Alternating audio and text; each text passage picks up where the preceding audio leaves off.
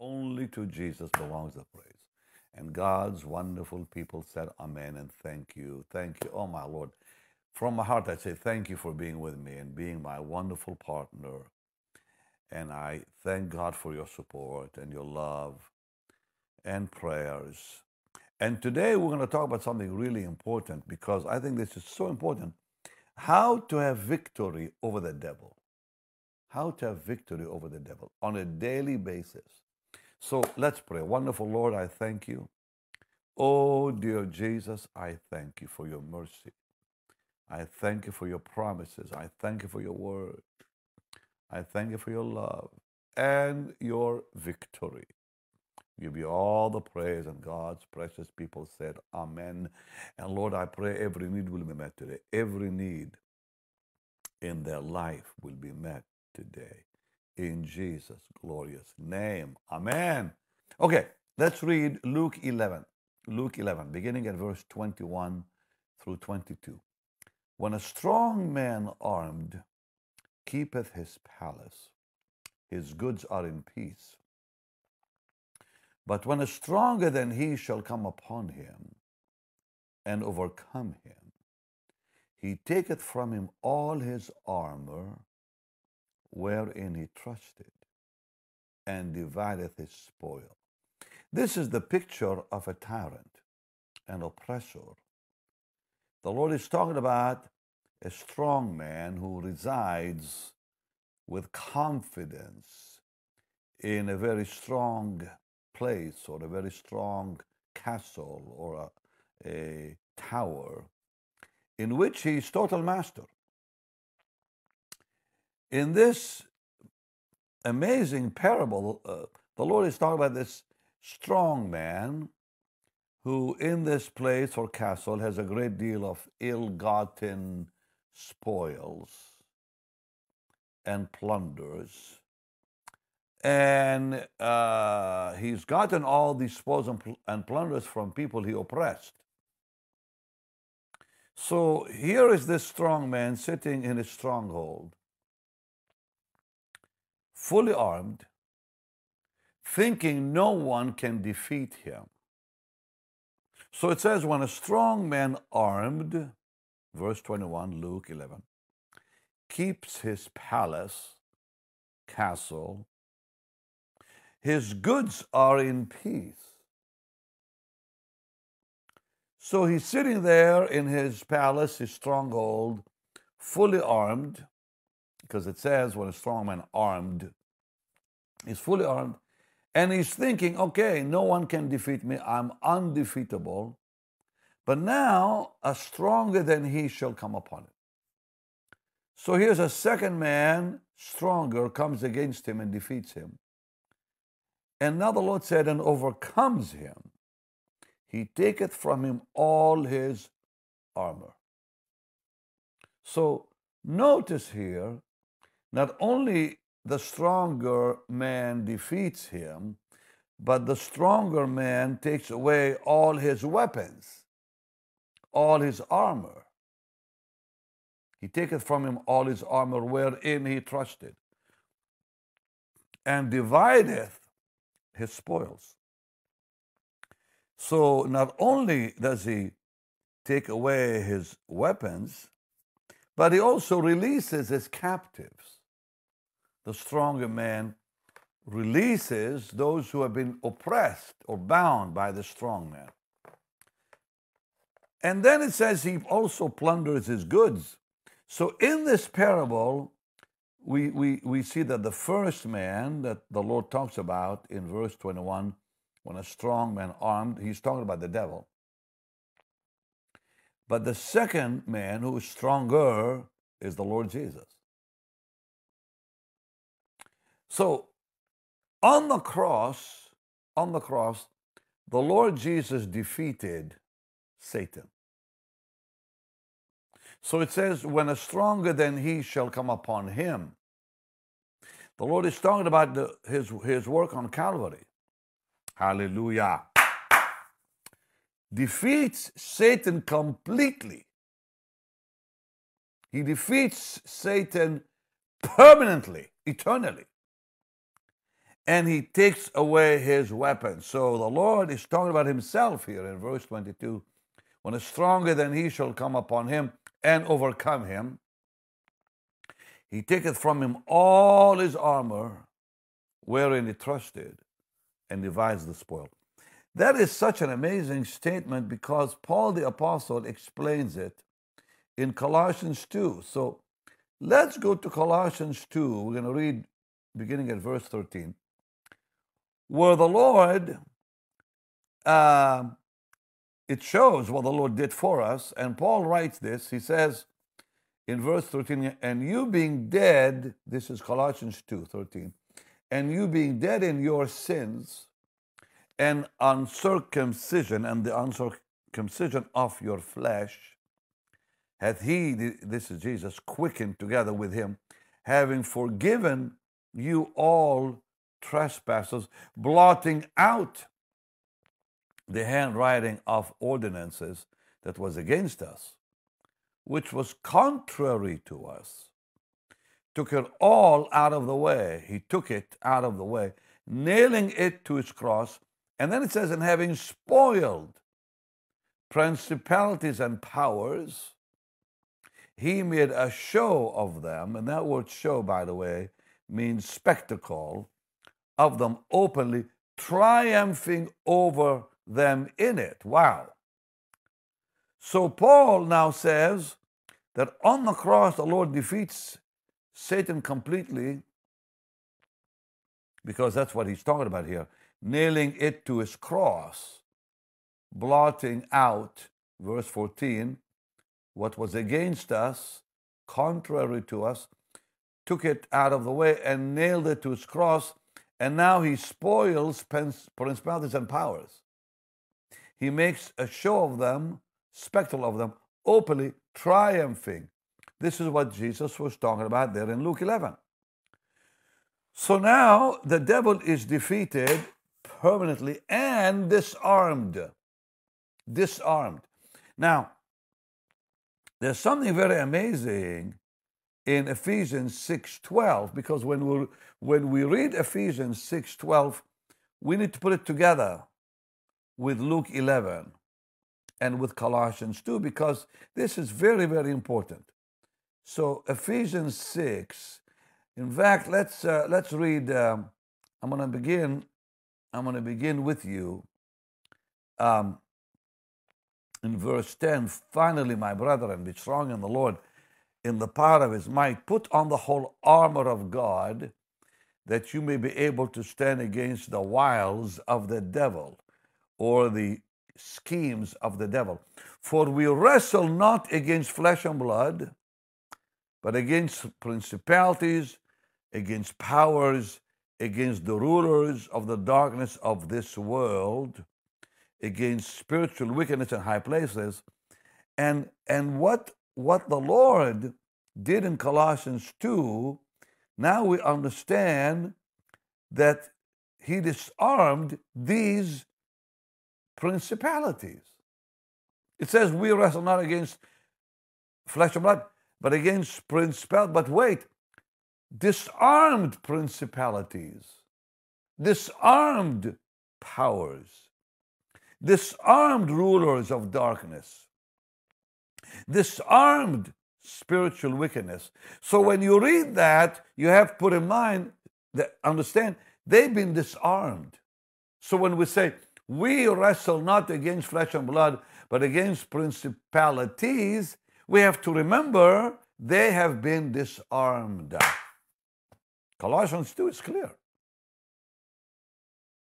Verse 13, right through. He disarmed them. He took away their weapons. Back to Luke 11. A stronger man goes in and he disarms. He takes away the weapons of the enemy. So now let's put it together. The demons, the principalities and powers, the rulers of darkness, those wicked beings in spiritual high places have been disarmed. They have no weapons. That's the difference. So Satan's weapons against us are disarmed. What does he have against us? What is it? If you put it in one headline, what does the enemy use against us? What are those weapons? Our past. He is still called the accuser of the brethren. But what is he using against us? Our past. Our sins. Our guilt. I want to explain something to you right now. We need to understand this a little bit. And I'm going to slow down a little bit to talk about this. So let's go to Revelation 12 and let's look at verse 10. Are you enjoying that back there, Chad? Because what people need to understand is the weapons of our warfare, we have not been disarmed. They have been disarmed. Hallelujah. We have not been disarmed. We have weapons. It says the weapons of our warfare are not carnal. They're mighty through God to the pulling down of strongholds. Casting down imaginations and every high thing that exalts itself against the knowledge of God. That's in Corinthians. So we have weapons, which means we're not disarmed. But when we read that we wrestle not against flesh and blood, or principalities, or powers, or rulers of darkness, or any power, they are disarmed. But what did they have against us? Our past.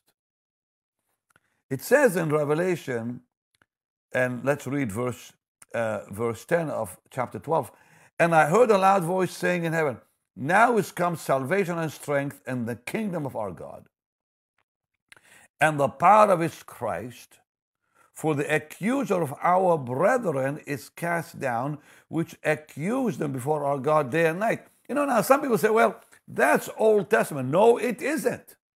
No, it isn't. It's still happening. Because it says he accuses them before our God day and night. Satan still has access. This is what people don't understand. And one of these days, he will be thrown out of heaven. It says so in this portion. We'll look at it in just a second. But let's understand that he still has access, like in Job. He is the accuser of the brethren, Revelation 12:10, who accused them before our God day and night. Now, I'm going to show you something. I'm going to show you something that may be puzzling to you. It's not puzzling to me. It used to be puzzling to me, okay? But no more.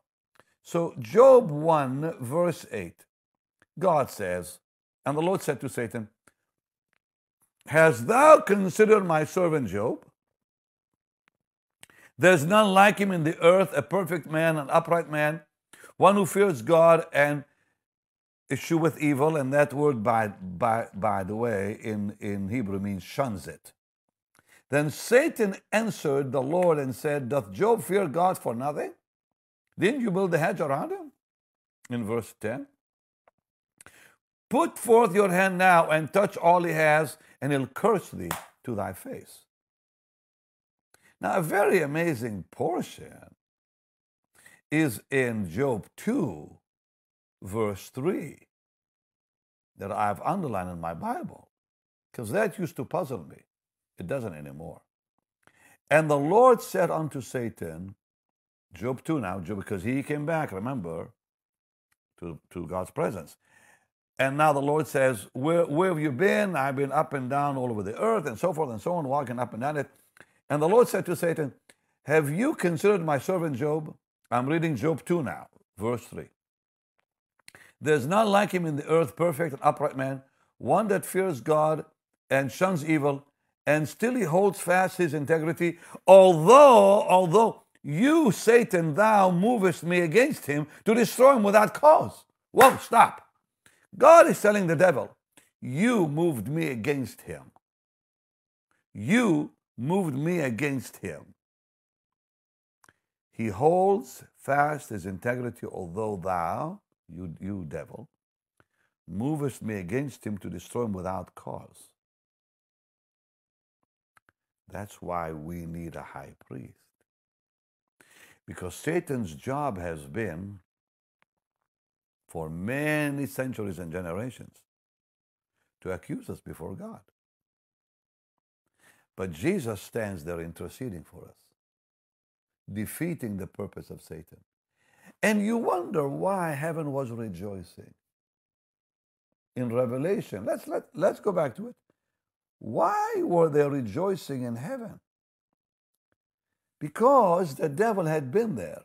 Because it says, I heard a loud voice saying in heaven, now is come salvation and strength and the kingdom of our God and the power of his Christ, because the accuser of the brethren is cast down. They were praising the Lord for it. Let's not forget, he did not lose his position. In fact, the devil was cast out of heaven. Jesus said, I saw him like lightning fall down. But when he came to tempt Eve, Adam gave him back his office. He actually regained not only his position, but he regained more when he tempted Eve. It's another subject. I don't want to mess you up. It's all in the Bible. Because in Isaiah, he said, I will exalt my throne above the stars of God. I will be like the Most High. And we know he was cast out of heaven in that chapter, which was pre-Adamic. Now he's on earth already when the Lord creates man. The devil is there already. He's already a devil. He comes and tempts the woman and says, did God really say? And he takes from Adam the authority that God gave Adam, which means he regained the place in the heavens again. And Jesus said very clearly, he is the prince and the power of this world. Because he said, the prince of the world has nothing on me. Paul called him the prince and power of the air, the heavenlies. Well, how did he regain that position? When he tempted Eve. And Adam gave it back to him. So he says to the Lord, when he tempted the Lord, he says, if you'll bow before me, I'll give you all the kingdoms of the world that are mine. And whoever I want, I give it to. And the Lord never argued with him at this point. He never said, no, you're wrong. So we have to understand something very, very important. That Jesus today is our high priest. So the devil will not gain. That he can no longer accuse us in the presence of God and win. So we'll talk about this maybe another time, but he will not lose that access till he's thrown out of heaven. Because in Revelation 12:7 and verse 7, it says, there was war in heaven. Michael and his angels fought against the dragon. The dragon fought and his angels. They didn't prevail. That is the devil and his angels. Neither was there a place found anymore in heaven. And the great dragon was cast out. Verse 9, that old serpent called the devil and Satan, which deceived the whole world, he was cast out into the earth, and his angels were also cast out with him. So that is future. So he still has access into heaven. But there's something very important. That God now looks at the work of Jesus on the cross. And that's why through the cross we win. Through the blood we win. They overcame him by the blood of the Lamb and by the word of their testimony. And they loved not their lives unto the death. So we overcome the devil not only by the blood, but by our word, our testimony. What God has done for us. We declare it and we believe it. So the Lord says in Jeremiah 31:34 that he has forgiven and forgotten our sins. Because what the devil has against us is our past. The devil's weapon against you is your past. That's all there is to it. And you have got to start believing that your past is no longer there. It says in verse 34 of Jeremiah 31, and they shall teach no more every man his neighbor, and every man his brother, saying, Know you the Lord. For they shall all know me, from the least of them to the greatest of them, saith the Lord. For I will forgive their iniquity, and will remember their sin no more. Period. Yeah, the devil wants us to remember it, but God says, I don't remember it. So we overcome Satan not only by the work of Calvary, by declaring the blood, but by what God says about us. But what God has done with us and for us and through us. We are a redeemed people. We are a forgiven people. God will not remember our sins. He made a decision not to. I love Micah. I was just reading Micah a few days ago, and I love that portion in Micah chapter 7. Let's all go. Micah chapter 7. Oh, I love this portion. Let's look at, sorry, I'm getting excited, okay? Verse 18 and on. Who is a God like unto thee, that pardons iniquity, that passeth by the transgressions of the remnant of his heritage? He retains not his anger forever, because he delights in mercy. He will turn again. He will have compassion upon us. He'll subdue our sins, our iniquities. And thou wilt cast all their sins into the depth of the sea. Micah says, who's a God like you, Lord, that pardons all our sins, that you pass by the transgression of your people? You're not angry. You delight in mercy. You'll have compassion. You'll subdue our iniquities. Verse 9. Hallelujah. 19, I should say. You'll cast all our sins into the depth of the oceans. Corrie ten Boom says, never go fishing for your sins, because God threw them in the depth of the sea and puts a big sign that says, no fishing. No fishing over there. So if we confess our sins, he's faithful and just to forgive us all our sins and cleanse us from all iniquities. 1 John chapter 1.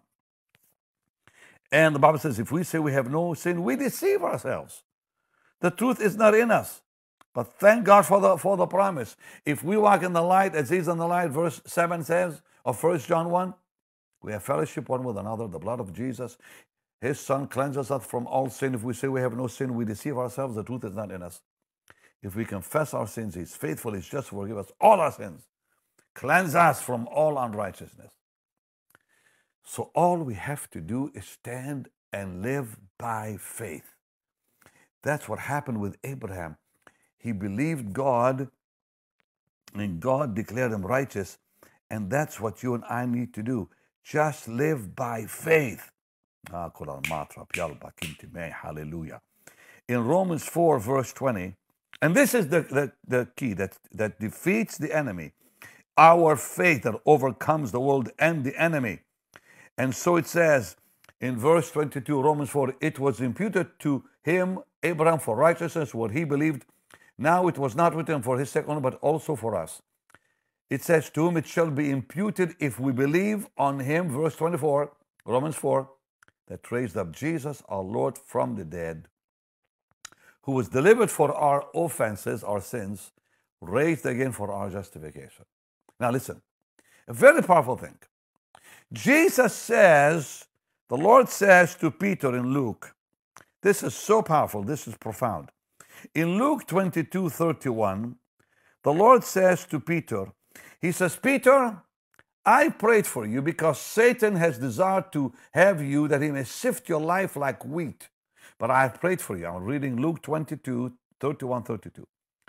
That your faith doesn't fail. And when you are strong, strengthen or converted, strengthen your brothers. You know what is amazing? The Lord did not pray for Peter that Peter would not deny him. He prayed that Peter's faith would not fail. So when Jesus said, the devil wants to sift you like wheat, but I prayed for you, that your faith fail not. Wow. That your faith will not fail. He didn't say, I'm praying that you don't deny me. He's saying, I'm praying that your faith doesn't fail. Isn't that powerful? So the good news here for us is, as long as we keep believing Ha ha! As long as our faith will not fail, we'll be all right. So, what is Jesus praying for right now in heaven? What is he praying for? That our faith will not fail. Amazing, he did not say to Peter, I'm praying you will not deny me. Instead, because right after that, he said, you'll deny me, because Peter said, Lord, I'm ready to go with you. Right after he said, I'm praying for you, the devil wants to sift you like wheat. No, no, Lord, I'm praying to go with you, even to prison and death. And Jesus says, there in verse 34, I tell thee, Peter, before the cock shall not crow this day before thou, that thou will deny me 3 times. But the Lord didn't say, I'm praying that you don't deny me. He said, I'm praying your faith will not fail. And that's what I believe Jesus prays for in heaven for you and for me. It's our testimony. Revelation 12:11. By also our testimony. So how do we overcome the devil? Our faith, our testimony. Don't you lose it. The second we lose faith in Jesus, it's over. But thank God our faith is strong. That overcomes the world. Lord, come on, I'm praying for you. Keep their faith strong, Lord. Keep our faith strong, Lord. That we will stand by faith for the rest of our life. Lord, this is a life of faith, for your word declares we don't live by sight, we live by faith. We give you all the praise, Lord, that your people will have victory after victory over the devil, after victory by faith. In the name of Jesus, I give you praise. Some of you needed this word today, because maybe you've been under attack. No more. In Jesus' name. Well, thank you for being with me. It's time now to sow seed in the Lord's work. No, I do not apologize for that. I don't apologize whatsoever for that. I want you to be blessed. I want God to bless your life. I want the Lord to increase you on every side. I want you to prosper. I want you to increase. I want you to be blessed. I want you to see multiplication all around you. I pray God will give you a greater future than you can believe for. A more prosperous tomorrow than you can even have faith for, because that's what it says, exceeding abundantly above all we ask or even think, according to the power that works in us. The Christian life works in us. And my prayer for you is that God will continue to bless you, continue to increase you, but we have to obey. Obedience is the key to the whole life of Christianity. We have to obey Him in the Spirit, in the realm of the Spirit. We have to obey Him with what we do with our own bodies, even the foods we eat. But we have to also obey Him in finance, in how much we give. Because giving is the law of God. Giving is not His advice. Giving is His command. Jesus said, give. And that was a command, not just a piece of advice. If we don't give, we don't receive. We don't sow, we don't reap. Do you want to give yourself peace of mind? You really want to give yourself that absolute assurance that your life will be blessed financially? Be a giver. The Dead Sea doesn't give anything because it's dead. It doesn't give anything, it's dead. So why is the Dead Sea dead? Because it doesn't give anything. So giving means living. When you give, you live. So now it's time to give to the Lord's work. And I'm going to ask you to give right now, to go to the platform you're watching me on and sow a seed so God can bless you.